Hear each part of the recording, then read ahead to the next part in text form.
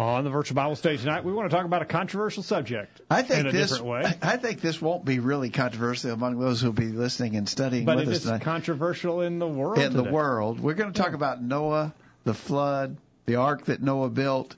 Skeptics make some claims, that it's just the whole story is just impossible, they argue. And so they throw out several challenges. We're going to deal with their challenges tonight and show that the story of Noah and the ark and the flood is really very reasonable and believable. And if you throw that out, you better be careful about the other things that get thrown out with it. Exactly right. We're going to talk about that. Don't go anywhere. The virtual Bible study is starting right now. It's time for this week's edition of the Virtual Bible Study. The Virtual Bible Study is a live, Internet-only call-in program dedicated to the honest study and discussion of God's Word. Do you have a question about something in the Bible? Or are you simply interested in learning more about the Scriptures? If so, we hope you'll stay tuned tonight as we look into the pages of God's Word. The Virtual Bible Study is brought to you this time each week by the College View Church of Christ in Columbia, Tennessee. You can participate in the discussion tonight by calling 931-381-4567 or by emailing your questions or comments from collegeview.com. We hope you'll take out your Bibles and study along with us as we begin an exciting study of God's Word on this edition of the Virtual Bible Study. And we welcome you into the Virtual Bible Study for Thursday, October 10th, 2019. Thank you for joining us tonight. My name is Jacob Gwynn. My father, Greg Gwynn, is here. Hello, Dad. Jacob, welcome back. Welcome back to the Virtual Bible Study. You gave me 2 weeks off. Yeah, and I'm afraid we're going to have to retrain you on your job there. I'll try not to ask for any more time off for a while. Kyle's here tonight. Kyle, welcome. It's good to be here. And you held the fort down while I was gone on the technical side of things. Thank you for keeping that going. And thank you for being on the other side of the line tonight. We look forward to hearing from you. It hasn't changed. I did listen to you guys while I was gone, and well, I don't want to be rude, but it hasn't changed. The program's better when people call in. It is. It always is better. Yeah, it is. So call in tonight, 877-381-4567. And it's also better if we get to read our listeners' comments in the chat room or over email. Yeah. So send those into questions@collegeview.com or sign in the chat room. So we're glad to be with you tonight. And before we get any farther, though, we've got to make sure that anybody who has the ability to travel is making some plans to travel. Yeah, if you're within a driving distance of Columbia, Tennessee, we want you to come join us next week. Now, it starts this Sunday, October the 13th, runs through the following Friday night the 18th. We're going to have a gospel meeting here at the College View Church of Christ. We're going to have different speakers each day. Let me see if I can remember from memory the speakers. Sunday, Ben May from Lawrenceburg, Tennessee, will be here to speak to us 2 times on Sunday morning, and then our afternoon service will be at 2:30. Mm-hmm. Monday night, Donnie Rader from Shelbyville, Tennessee. Tuesday night, who do I want to say? I guess I could go to the website. Now, so here's a good teaser for the website. It's at collegeview.com. Who? Is it Keith Hamilton? Keith Hamilton. That's right, Keith Hamilton. It's on the main page of collegeview.com. From Swanee, Tennessee, Keith Hamilton. Wednesday night, Jeff Smith from Athens, Alabama. Thursday night, Rodney Hampton from Athens, Alabama. Yep. And Friday night is not going to be preaching. Friday night is going to be congregational singing, and it'll be led again this year by our good friend Jim Deason, who comes all the way from Cullman, Alabama, to lead us in singing. He does a great job with that, and you'll really appreciate that if you come. But come to hear the preaching of the gospel. Come Friday night to join in the singing. Join us if you're anywhere close to Columbia, Tennessee. And again, the information is on the front page of our collegeview.com website. So go there and get all the information. All right. We look forward to seeing you, meeting you there if you can at all come. You would be benefited. Interestingly, Jay, by the way, some of our listeners will remember 2 of those guys engaged in a little mini debate on the Virtual Bible Study a few months back. Keith Hamilton and Rodney Hampton were the 2 who engaged in a discussion about can a Christian engage in self-defense. Yeah. And so you'll remember those speakers, and they did a good job on that, and I think they'll do a good job bringing them. Rodney will be here Thursday. Did you talk to him about joining us? I have not. I'm probably going to surprise him with that. You're going to jump him with it. Yeah, I'm going to just sort of drop that on him at the last minute. Wow. That next Thursday night Surprise. after the meeting, which begins at 7, then immediately after the meeting, we'll come in here and have the virtual Bible study. And what we'll do is discuss the things that Rodney talked about in his sermon. You're going to do him like that? I'll probably tell him. You should tell him. Yeah. I mean, that'd be sort of all right. Well, hey, I don't know. We probably shouldn't talk about it, but Kyle, are you going to be streaming it?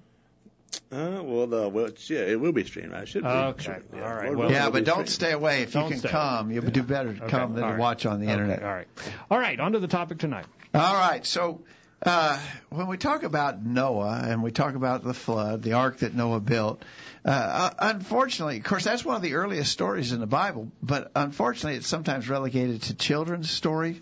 And yet there are tremendous moral lessons in the incident with Noah and the flood.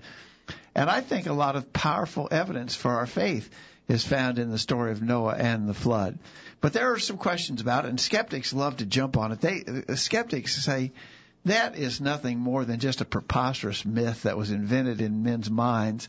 It's been handed down through generations just as sort of a fairy tale, a Paul Bunyan kind of exaggerated story.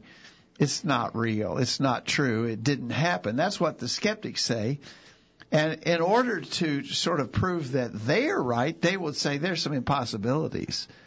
For instance, and these are the questions that we sent out to our update list earlier today, and we want you to get on our update list if you're not. Send us an email to questions@collegeview.com.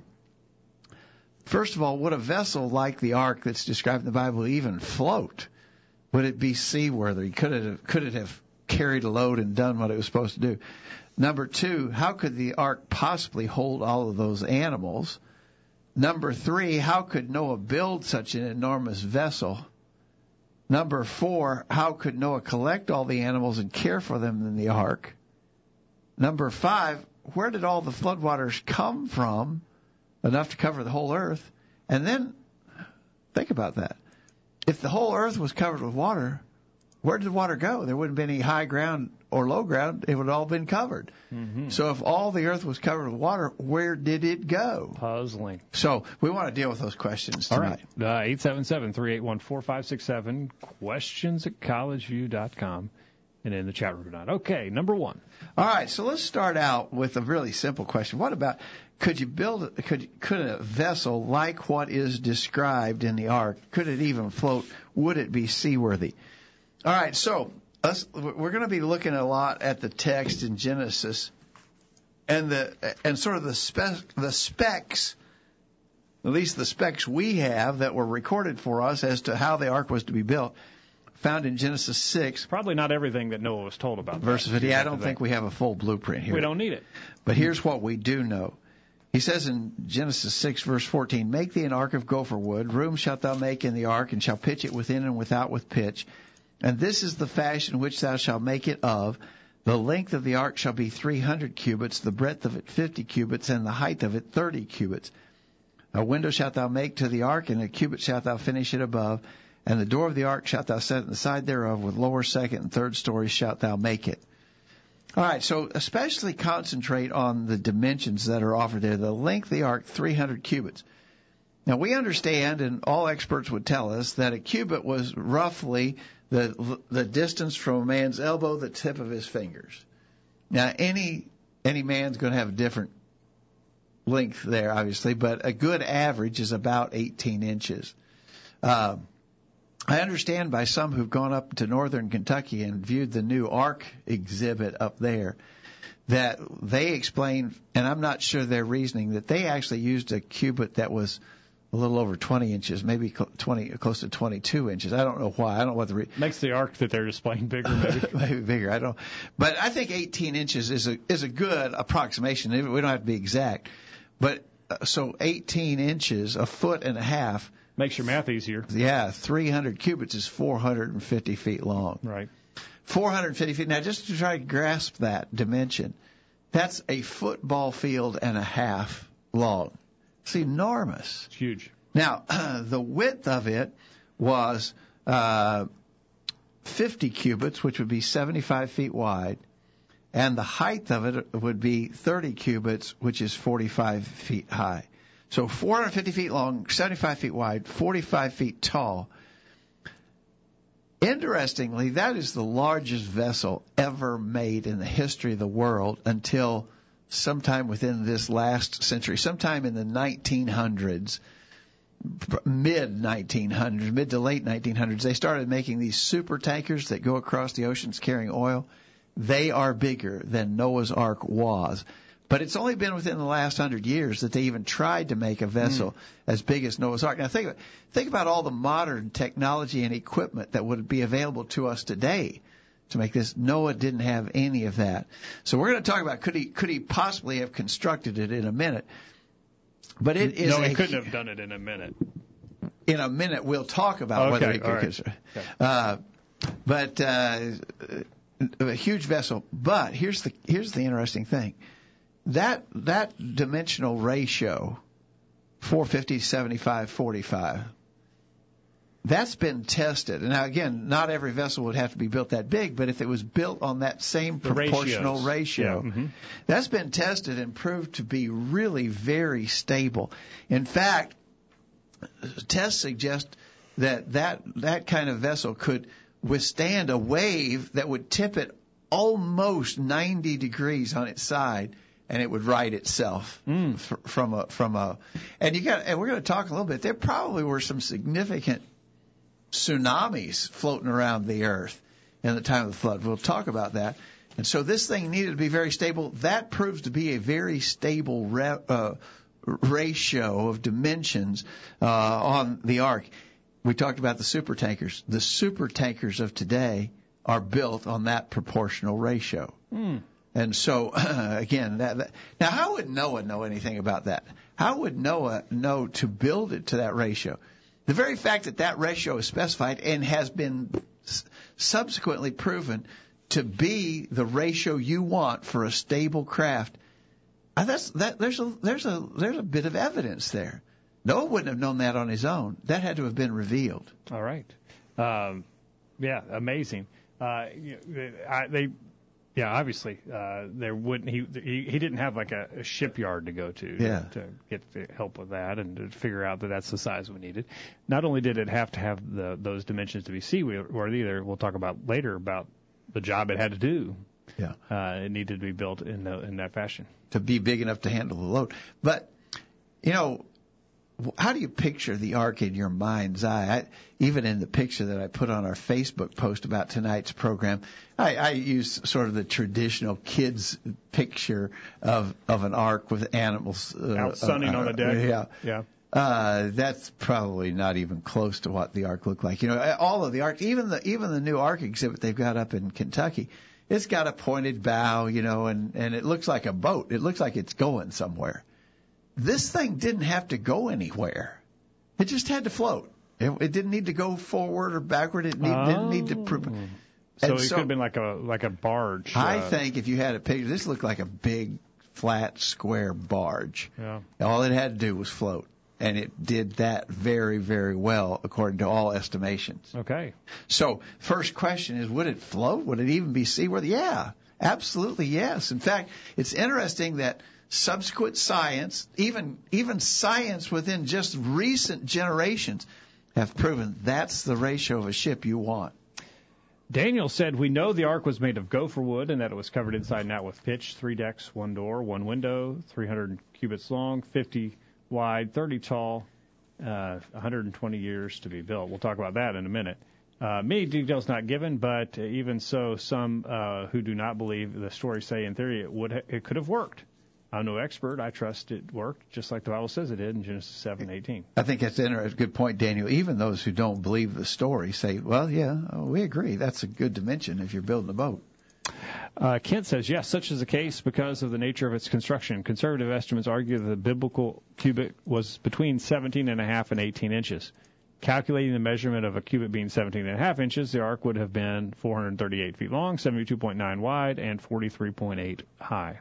It can be demonstrated hydrodynamically that because of how the Ark was constructed and the nature of the elements of the construction, that such a gigantic box of such dimensions would be very stable and virtually impossible to capsize. Even in a sea of tremendous waves, the Ark could be tilted through any angle up to short of 90 degrees and would immediately correct itself. Also, it would tend to align itself parallel with the direction of a major wave advance and would therefore be subject to a minimum of pitching. Okay, I didn't know about that. That's interesting. I had not read about that. That's interesting. Okay. And then Chris is going to talk later about the next question, I think. So. Yeah, but he does mention that he read a Smithsonian article in April of 2014. I'm not familiar with this article. And he's going to mention some other things about it, but he says that article says that it would float. Yeah. That would be and I'm sure the Smithsonian wasn't didn't have an agenda to prove they weren't the Bible. writing it from a religious perspective, I'm sure. All right, let's take a break when we get back. So we got a boat that'll float, but could it? Is it big enough to do what it supposedly did? All right, we'll take a break and get your thoughts. Don't go anywhere. We're back right after this. Don't touch that mouse. The virtual Bible study will be back right after this. What does your church have for my children? At the College View Church of Christ, we don't have pizza parties or putt-putt nights. We don't have softball or basketball. We do have the Bible. We do have the powerful sayings of the gospel of Jesus Christ and Him crucified. We do have the love for your children's souls to never substitute the solid spiritual teaching they need with superficial secular activities. If this is what you want for your children, bring them to Bible class this Sunday at 9:30 a.m. at the College View Church of Christ. Here's some quotes worth pondering. Hell will be a truth that many will realize too late. Satan will use 99% truth, if necessary, to float one lie. It is a sad religion that is never strong except when its owner is sick. The ultimate measure of a man is not where he stands in moments of comfort and convenience, but where he stands at times of challenge and controversy. Man, wish I'd said that. For he hath said, I will never leave thee, nor forsake thee, so that we may boldly say, the Lord is my helper, and I will not fear what man shall do unto me. Hebrews 13, verses 5 and 6. The virtual Bible study continues. All right, we're back tonight, and we're talking about Noah's Ark, and, lots of skeptics, lots of people want to throw rocks at the Bible story, and not just the Noah's Ark, it's anything that they're going to attack any place they think they've got a little chink in the armor, and so this, to them, looks like... Oh. This looks like a fairy tale. This looks like a myth right here. This is a myth. Maybe it is, Jacob. You think it is? You think it could have been just a sort of an exaggerated fairy tale that is not actually true? We might deal with that here before we go any further. Yep. You know, if you take that view, as you suggested earlier, you're opening yourself up to some bad consequence. If you are a Bible believer, but you say, if you believe in the Lord Jesus Christ, and you say, but I don't really think the flood story is true, then you got a big problem. Because Jesus attested to the legitimacy of the story of Noah in Matthew chapter 24 when he was foretelling the fall of the city of Jerusalem. And actually, I think he was also talking about the coming of final judgment. He said in verse 38, Matthew 24, verse 38, for as in the days that were before the flood, they were eating and drinking, marrying and giving in marriage, and knew not, giving until the day that Noah entered the ark, and knew not until the flood came and took them all away. So shall also the coming of the Son of Man be. He said, Jesus gave credit, acknowledgement to the story of Noah. So, you know, one of the for us who are believers in Jesus, why do you believe in Noah and the flood? I believe in it because Jesus said it was so. Jesus rose from the dead. And we've got all the evidence that proves that Jesus was the only begotten, resurrected Son of God. So all the evidence that proves Jesus is evidence that proves that the story of Noah was true. That's right. All right. So the boat floats. Science tells us that. Scientists who don't have any agenda, don't want to prove the Bible is true, say, well, that boat would float. Now, will that boat hold the animals? So it doesn't do any good if it doesn't hold the animals. That's part of the deal. If it was too small, then maybe it is a fairy tale because it couldn't hold them to begin with. All right, let's read Genesis 7. In Genesis 7, verse 21. Let's back up. Where we're going to start. Verse 11 says, in the 600th year of Noah's life, in the second month, the 17th day of the month, the same day were all the fountains of the great deep broken up, and the windows of heaven were open, and the rain was upon the earth 40 days and 40 nights. In the selfsame day they entered Noah and Shem and Ham and Japheth, the sons of Noah, and Noah's wife, and the 3 wives of his sons with them into the ark, they and every beast after his kind, and all the cattle after their kind, and every creeping thing that creepeth upon the earth after his kind, and every fowl after his kind, every bird of every sort.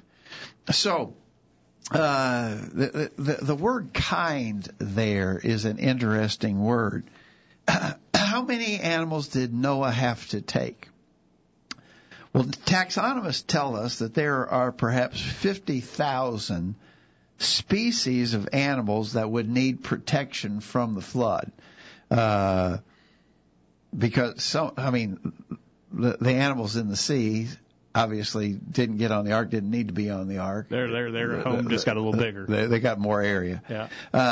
So if there's 50,000 species, that's 100,000 animals. That's a crowd. But we're told that word kind likely defines families of animals, and that it would have been possible to save two of every kind without saving two of every potential subspecies within the kind. So that may limit the numbers. But take the number 100,000. All right? So if there's 50,000 species of animals that need protection, two of every kind means there are going to be at least 100,000 animals on the ark. That's if we didn't reduce it. We could reduce it, but let's say we don't. Don't reduce it. Let's say we don't. You got everything. So how big are those animals going to be? What's the average size of an animal? Oh, the size of a semi-truck probably, right? Well, there's some big animals. Yeah. There's elephants. Yeah. And there's giraffes and rhinoceroses and hippopotamuses. And there's dinosaurs.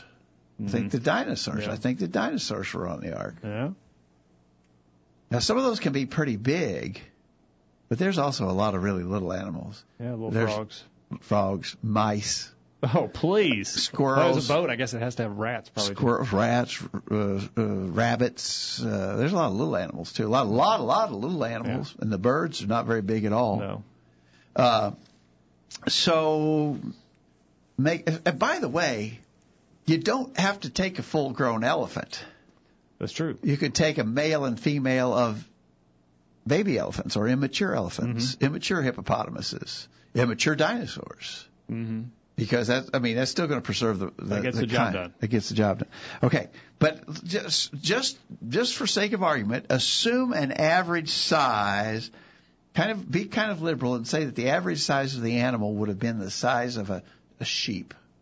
That's pretty conservative. I think because you got a little bit. You think I think you're being generous to say it's that large. But how often are you out in the woods walking along, and you see an animal any bigger than a sheep? Very rare. Very rare. Okay, but let's pick that size. Now, I'm not going to do the math on air. I'd probably mess it up, but I have done this before, and others have. The ark's volumetric capacity was 1,518,750 cubic feet. So a little over 1.5 million cubic feet in the ark. That's calculatable. That's not. Okay, I'll take your word on it. Now, a standard railroad stock car. So picture on the railroad track, a stock car on the railroad track. That standard railroad stock car has 2,670 cubic feet. Okay. Divide that out to me. So the ark had the capacity of 569 railroad stock cars. That's a long train. That is a very long train. That is a long train.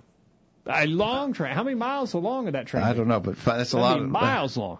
Okay. All right. Keep going with me now. So you got the ark is the size. All of that said to say this: the ark had the capacity of 569 railroad cars. You could put 240 sheep in one railroad car. That means it would have required 418 such cars to carry the 100,000 animals that we estimated earlier. That would mean about 73% of the capacity of the ark, given all the assumptions that we just made, 73% of the capacity of the ark would have been required for the animals, leaving 27% of the ark capacity for food and other necessities. Did you follow that? That sounds reasonable. And so what we're saying... And that's if they took every animal, right? Yeah, and I don't think they would have necessarily had to take that many, but if they took that many, yeah, it fits. It fits. That's an enormous vessel. It will hold lots of animals. And you didn't have to get even creative about taking the babies or not taking all of every kind. Yeah. So, okay, wow. So the answer to that question, I think, is could the ark possibly hold all those animals? I believe yes. And Chris in the UK said when he read that Smithsonian article, not only did the article say that it would float, but it would hold the animals, he said, and they were from a skeptical viewpoint. So that's interesting. Yeah. Even those at the Smithsonian who are skeptical about the story being real said, well, at least that much of it is doable. Unbelievable. All right, 877-381-4567. Daniel says, again, I'm no expert. I trust they all fit. One thing I read said the ark could have fit 2.15 million sheep. I know that the flood account is backed by God's inspired men, 1 Peter 3:20. So Peter gives account to that, and then also Isaiah 54, verse 9. Yeah. That is what means the most to me. So, yes, so Daniel says, hey, you do whatever math you want to do. God said it. He's going to trust it. Yeah. Now, Kent goes through almost that same kind of mathematical analysis, but he uses a little bit different numbers. He comes to the same conclusion, but let's read what he said. He said, consider the measurements. The total volumetric capacity of the ark was approximately 1,400,000 cubic feet. He used a smaller cubit, you remember, which equals the volumetric capacity of 522 standard livestock cars, such as is used in the modern railroad transportation. Also consider that in the days of the flood, God did not preserve a plurality of species or breeds of a particular kind. For instance, to illustrate that, today when we talk about cattle, there's a whole bunch of different subspecies of cattle. There's Angus cattle, there's Holstein cattle, there's Hereford cattle, there's Santa Gratuitous cattle. Is that what kind? Santa Gratuitous. But and somebody may correct me on my pronunciation of that. Wow. There's a whole bunch of different. You wouldn't have to say all those subspecies because most of those have all been selectively bred in our lifetimes. Yeah, like dogs. You don't have to have poodles, cocker spaniel. Right. Yeah. You don't want those little yapping dogs in the boat the whole time you're riding it. He said, Kent says he preserved the animal species itself. Authorities on biology estimate that there are around 18,000 species of mammals, birds, reptiles, and amphibians living in the world today. It may be that this number might have been increased to allow for now extinct animals, mathematically allowing for two of each species of each kind of animal. There may have been a total of between 22,000 to 75,000 animals on board the ark, factoring both clean and unclean animals. Also factor in that experts in biology argue that land animals were smaller in size than what they presently are, and his conclusion is, again, some of the very similar math that we talked about, his conclusion is, yes, it could hold. I used his 522 cars. How many cars did you say it was? 500? I said 569.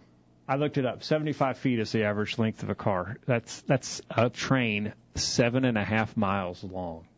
That just speaks to the volume of that. Can you imagine the circus coming to town with a train car 7.5 miles long of animals? Wow. We're crying out loud. That's huge. Yeah. You wouldn't, and I guess it's sort of lost on you, the volume when you hear those numbers, 450 feet long, 75 feet wide, 90 feet tall? 45 feet tall. 45. Three stories. You lose perspective there about the volume. I mean, that's huge. But you can envision a train car, you imagine getting behind that when you're coming to work, Kyle. You're going to be late if that thing's going in front of you. 7.5 miles long. You know, I've not been. I don't think you've been, Kyle. I don't think any of us here have been to that new Ark exhibit up just south of Cincinnati in northern Kentucky. But everybody I've talked to who's been there says it's really amazing. And the thing that strikes you, there's lots to talk about after you've been to that, but the thing that everybody talks about is just being overwhelmed by the size of the thing. Jared in the chat room says, I read somewhere that sometimes for big projects like the Ark, that people in ancient times use a longer span, a cubit, like maybe a cubit plus a span. Is there any validity to this? I don't know. I just don't know. And I don't know that we could deduce that positively. However, as we were saying, those Monty, who's often on the program with us, he's been up there recently, and he said I think he told me that they used for their measurement of a cubit something a little over 22 inches. So I don't know. I've not done any research on the cubit, and I'm not sure that there's any definitive answer to that. Yeah. Okay. All right. It's time for a break in this week's bullet point. So you got a boat that'll float. And hold all the animals. But that's all in theory. That's on paper. Yeah. Now, could a man like Noah in his time have built that thing? That's our next question. Yeah, we're going to get to that after this week's bullet point. Stay tuned. We're back after this. Did you hear what they just said? Call in during this break and let everyone know what you think. The virtual Bible study continues after this announcement. This is Greg Gwynn with this week's bullet point. Our society has made a tradition of honoring heroes of one sort or another. The idea is that some folks deserve special attention and praise. It is understood that these individuals will become models for the rest of us to imitate.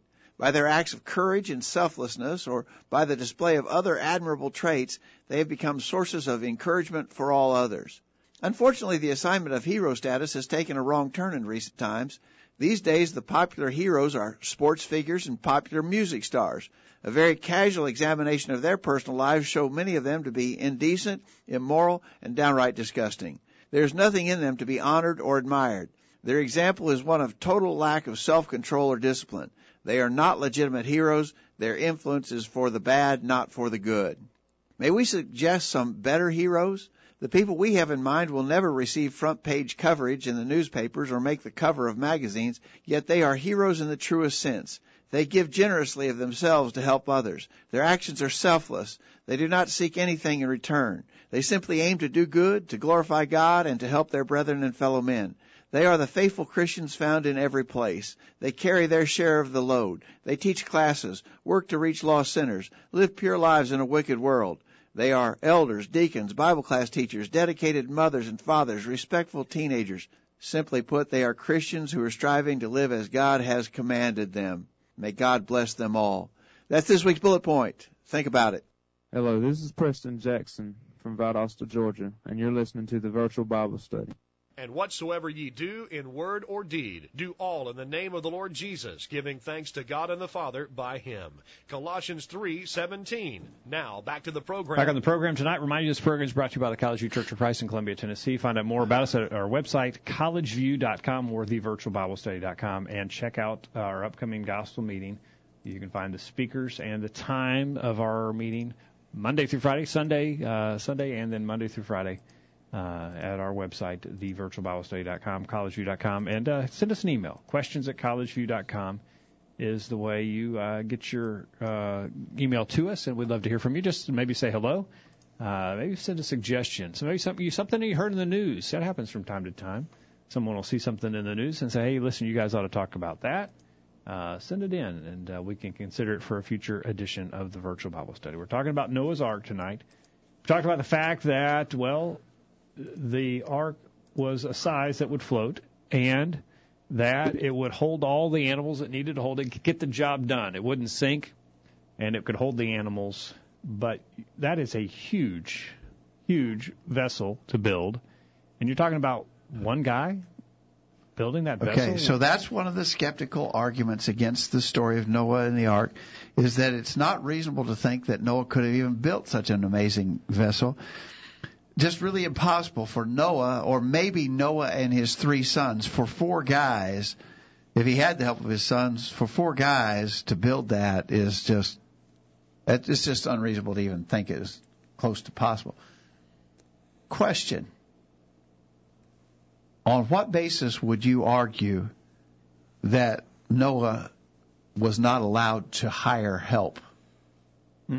In other words, to say, well, Noah couldn't do it himself, even if he had his 3 boys helping him. 4 men couldn't do it.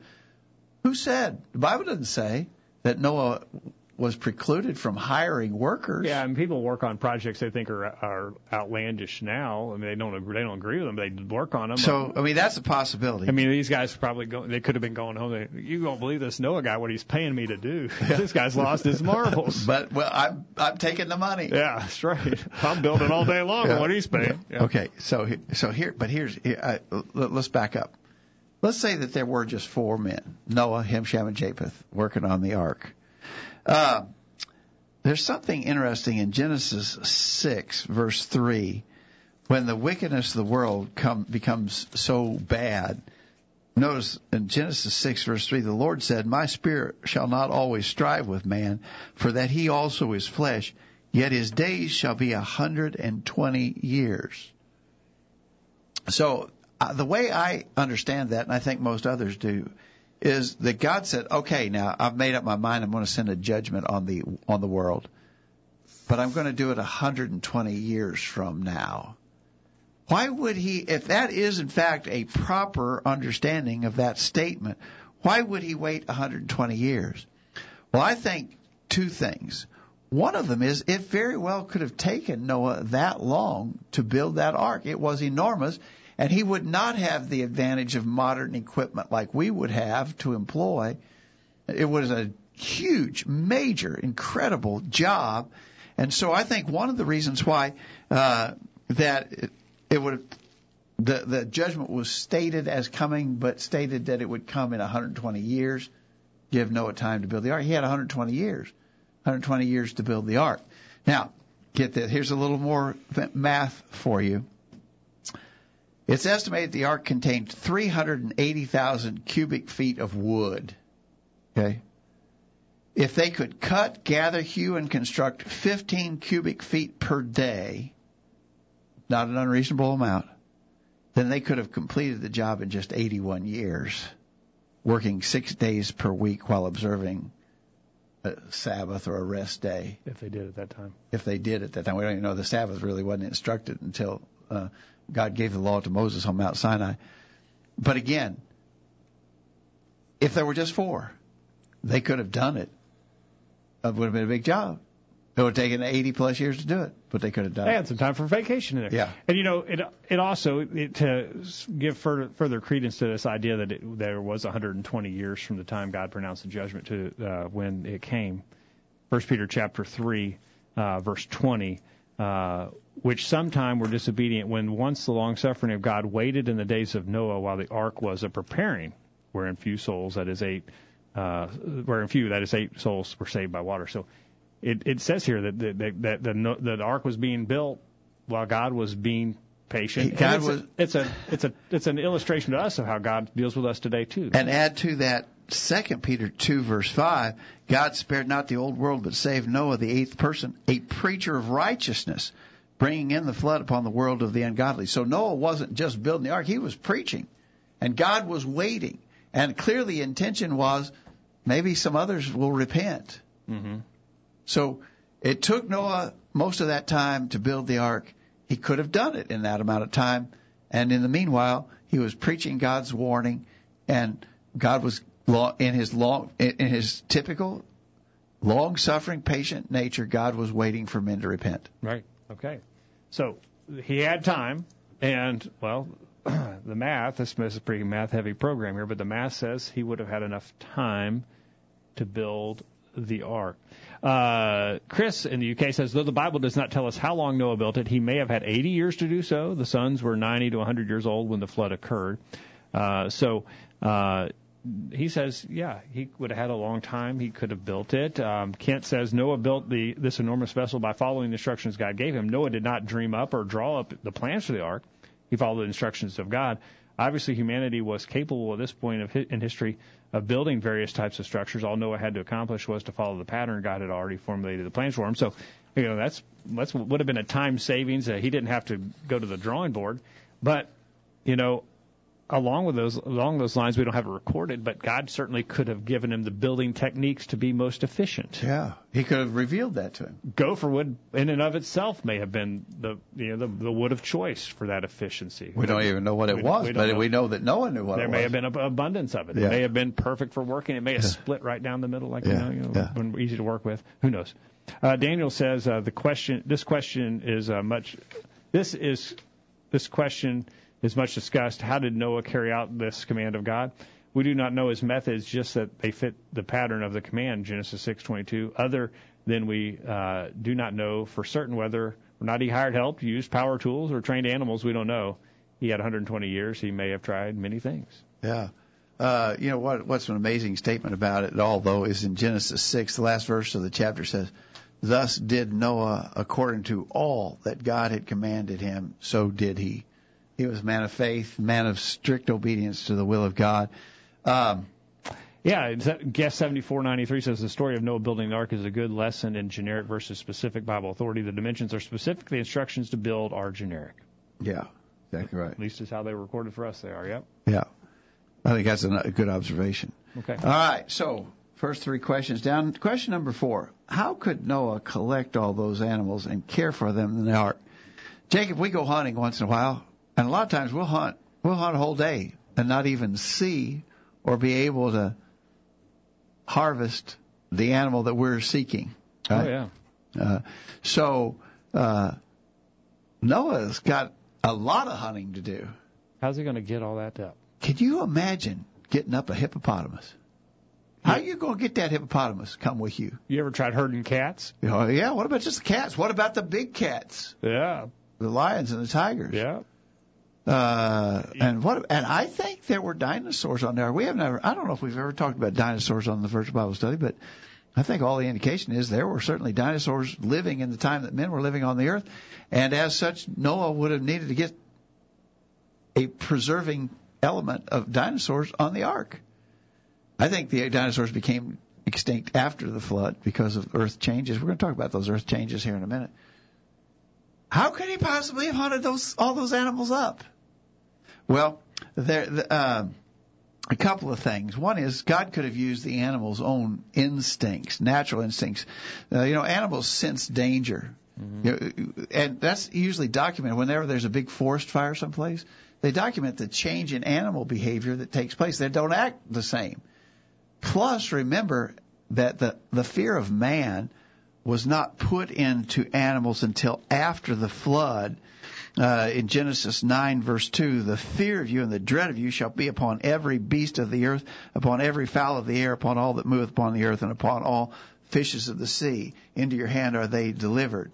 Every moving thing shall be meat for you. I don't think men were eating animal meat before the flood.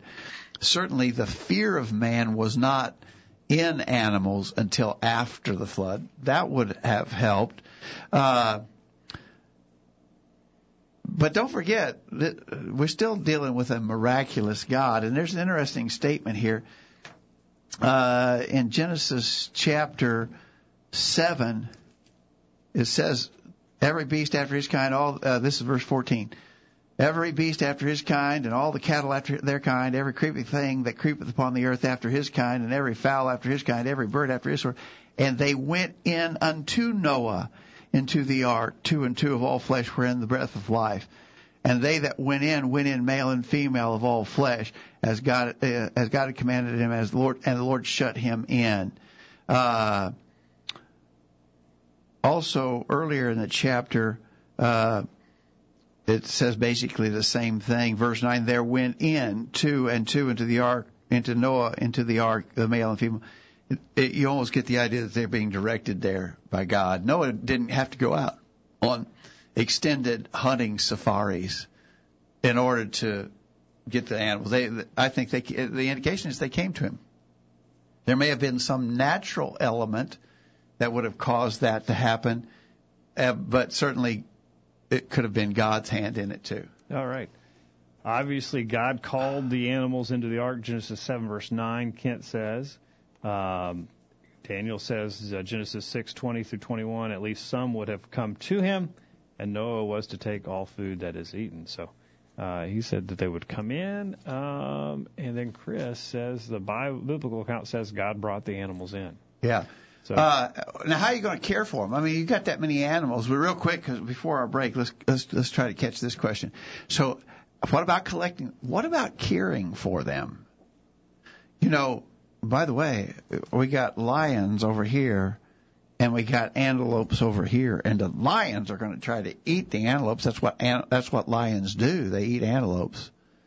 Well, again, as we said, in danger provokes changes in animal behavior, and even when there's been like forest fires and stuff, there's been evidence of unnatural compatibility evidenced in between animals. They weren't going anywhere. They weren't doing anything. They were just there. So they would have not needed as much food as they might have typically consumed. I think it's very possible that some of them might have hibernated or gone into a sort of hibernative state during the time. Noah is going to be on the ark for over a year. When you read the account, by the time all is said and done, he's on the ark for over a year. But so there would have been a need for foodstuffs, but I think we could say that the provision for the food would have been accommodated, especially by virtue of the fact that it was dark in there. There wasn't a whole lot of light, and everything might have contributed to sort of a hibernative kind of condition for many of the animals. Yeah.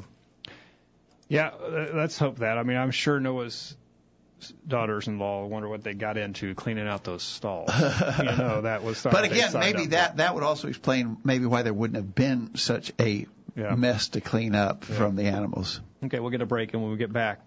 Big question. I think the major question. Major question. Is the one we want to deal with when we get back. Where did the floodwaters come from, and where did they all go? We're going to get that on the other side. Don't go anywhere. Our last break, we'll go to the top of the hour right after this. After these important messages, we'll be back to take your comments. Email them during this break. Do you remember when elders, deacons, preachers, and Bible class teachers and all church members had strong commitment to the Word? Do you recall when you can always count on book, chapter, and verse preaching from the pulpit? Can you think back to a time when Christians were known as people of the book because they knew their Bible so well? We're still trying to be a church like the church you read about in the Bible, and we're still doing the same things you remember from way back when. Are you longing for a return to the way things used to be? Come and visit. See it for yourself. We're tracking the trends on the virtual Bible study. About half of Americans, 53%, have read relatively little of the Bible. 1 out of 10 has read none of it at all, while 13% have read a few sentences. 30% say they have read several passages or stories. That information is via Lifeway Research. The Word of God says in Psalm 119, verse 105, Thy word is a lamp unto my feet and a light unto my path. Missed a recent virtual Bible study program? Listen to any of our past programs from the archive section of our website. Now, back to the virtual Bible study. And we're back, going to the top of the hour. Now, the big question here, so we think, it makes sense. Now, again, you're discounting any miraculous here, and there certainly could have been miraculous. Yeah. Yeah. Actually, almost everything we're talking about is reasonable from a natural perspective, and then when you add in the miraculous God, it's all very feasible. Yeah. I mean, anything's feasible to a miraculous God. Right. But this You're just showing naturalistic. It's not, even if you want to discount any miraculous intervention, this stuff is feasible. Yeah. Now, you got this other issue, though, water, and lots of it. Where did the water come from? Okay, let's read Genesis 7, beginning verse 11. In the 600th year of Noah's life, in the second month, the 17th day of the month, the same day were all the fountains of the great deep broken up, and the windows of heaven were opened, and the rain was upon the earth 40 days and 40 nights. Now, I think every kid knows the 40 days and 40 nights. Jacob, we do a little children's Bible drill class, and if you ask the kids, how long did it rain in Noah's flood?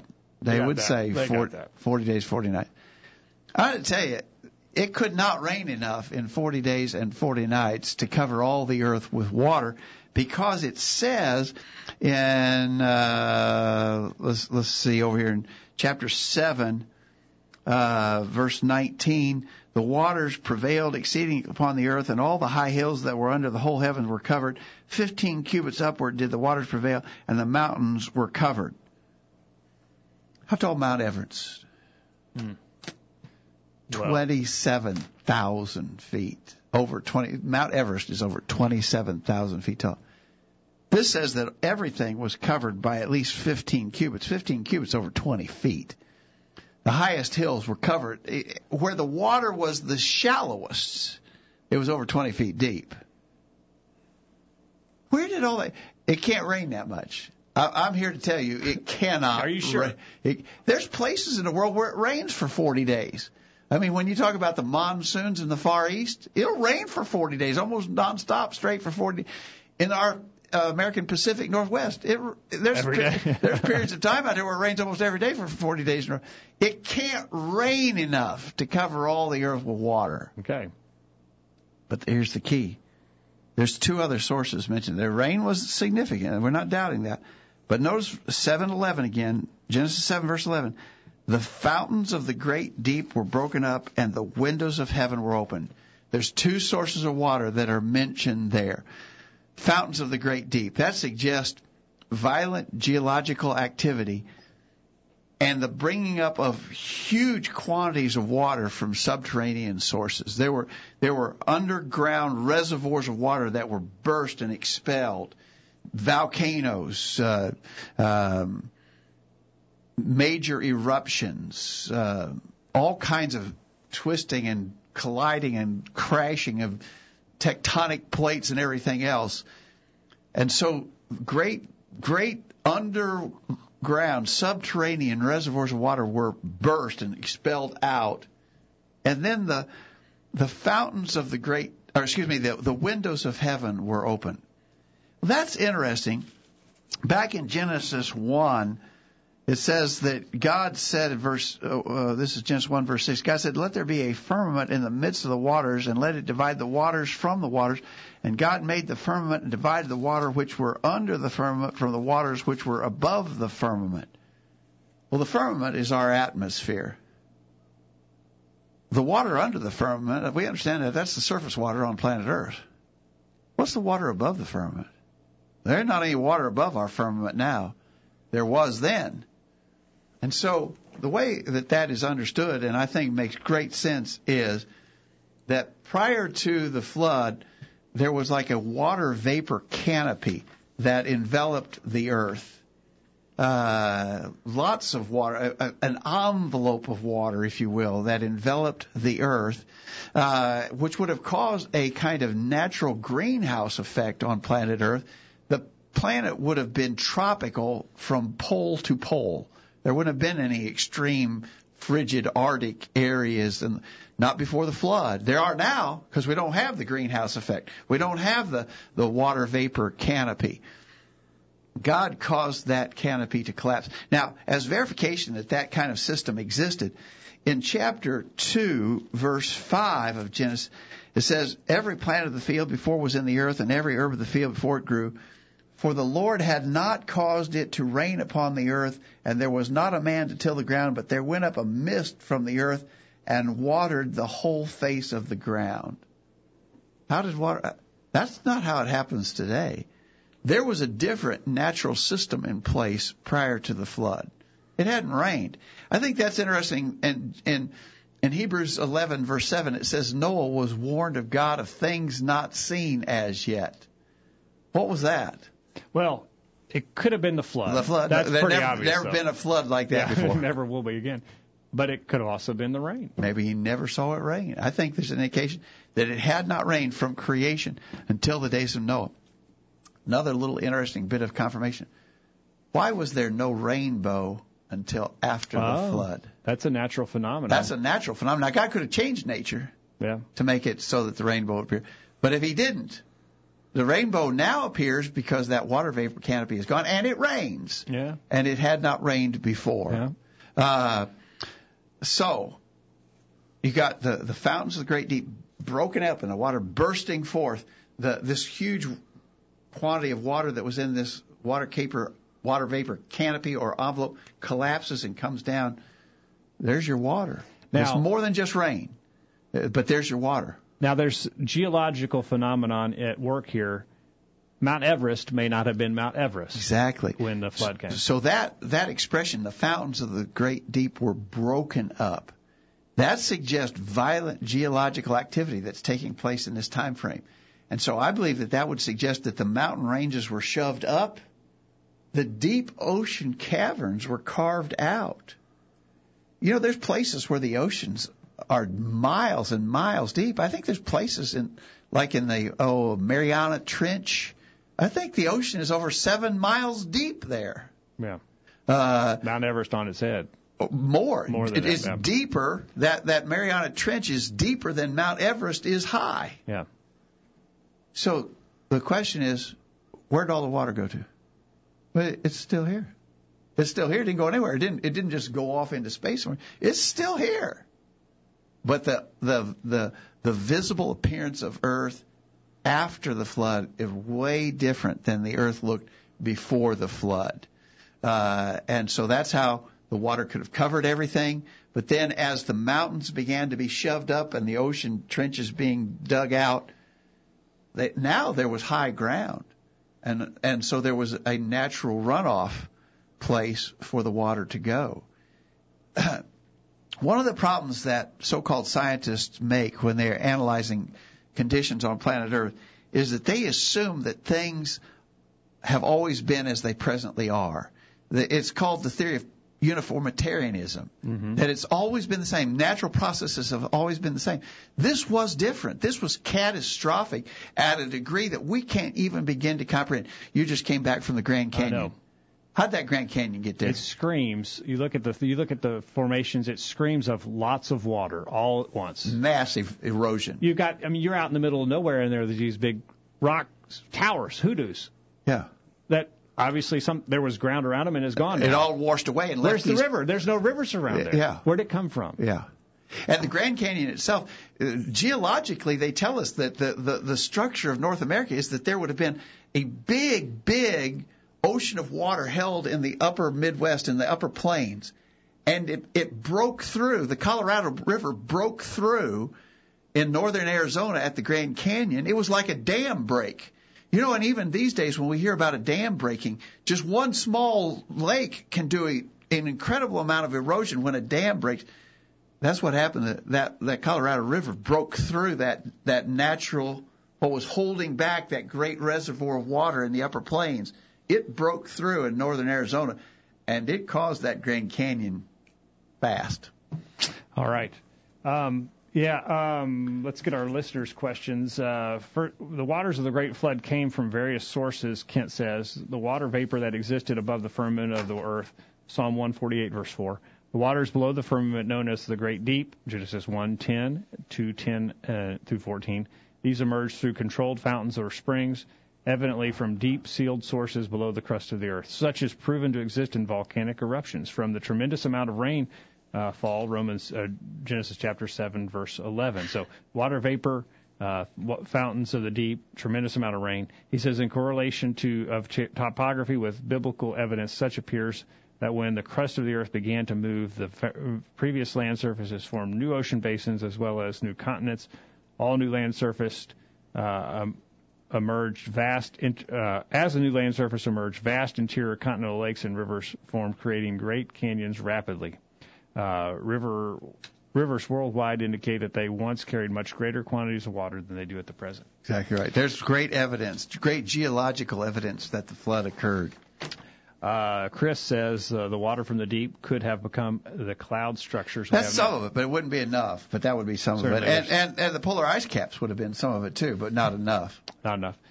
Daniel says, 2 Peter 3, 5, and 6, Genesis 1 and 9, verse 9, the dry land came up out of the water. In the beginning, it stands to reason that Almighty could put it back under.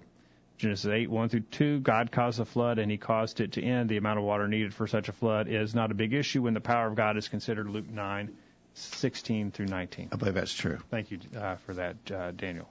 All right. Good comments from our listeners tonight. A good discussion. You know, this is an area where people want to, throw stones and try and. The devil just wants to cast a little doubt. It doesn't take a lot, just a little, to start eroding. If I could just get kids to believe that the flood is a fairy tale. Well, that's not then maybe I've got a little thing I can work on as they grow older. Just a seed of doubt. Just a little doubt. We don't have to. They don't have to throw it away right now. Just put that in their mind. It'll nag them for about 15 years, and then maybe when they get to college, we can throw it out. Yeah.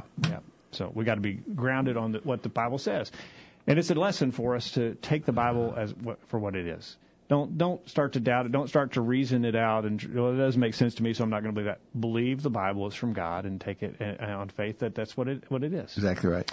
Kyle, thoughts from you tonight?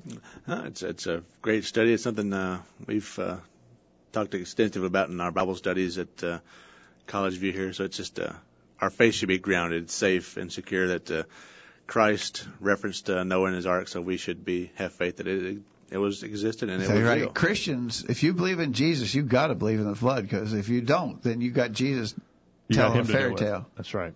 All right. Thank you, Kyle. Thanks, Dad, for being here. Remember, our gospel meeting here starts Sunday, all next week. If you're within a driving distance of Columbia, Tennessee, please come and join us. Look on our website, collegeview.com, for info. Tell Rodney about Thursday night, too. I will. We'll try to have Rodney Hampton with us next Thursday night on the Virtual Bible Study. Thanks for being here tonight, and hope you benefited from our study and discussion of God's Word. Hope you make plans to be back here this time next week for another edition of the Virtual Bible Study. In the meantime, we encourage you to put God first in your life, study His inspired Word, the Bible, and live by it every day. You'll never regret it.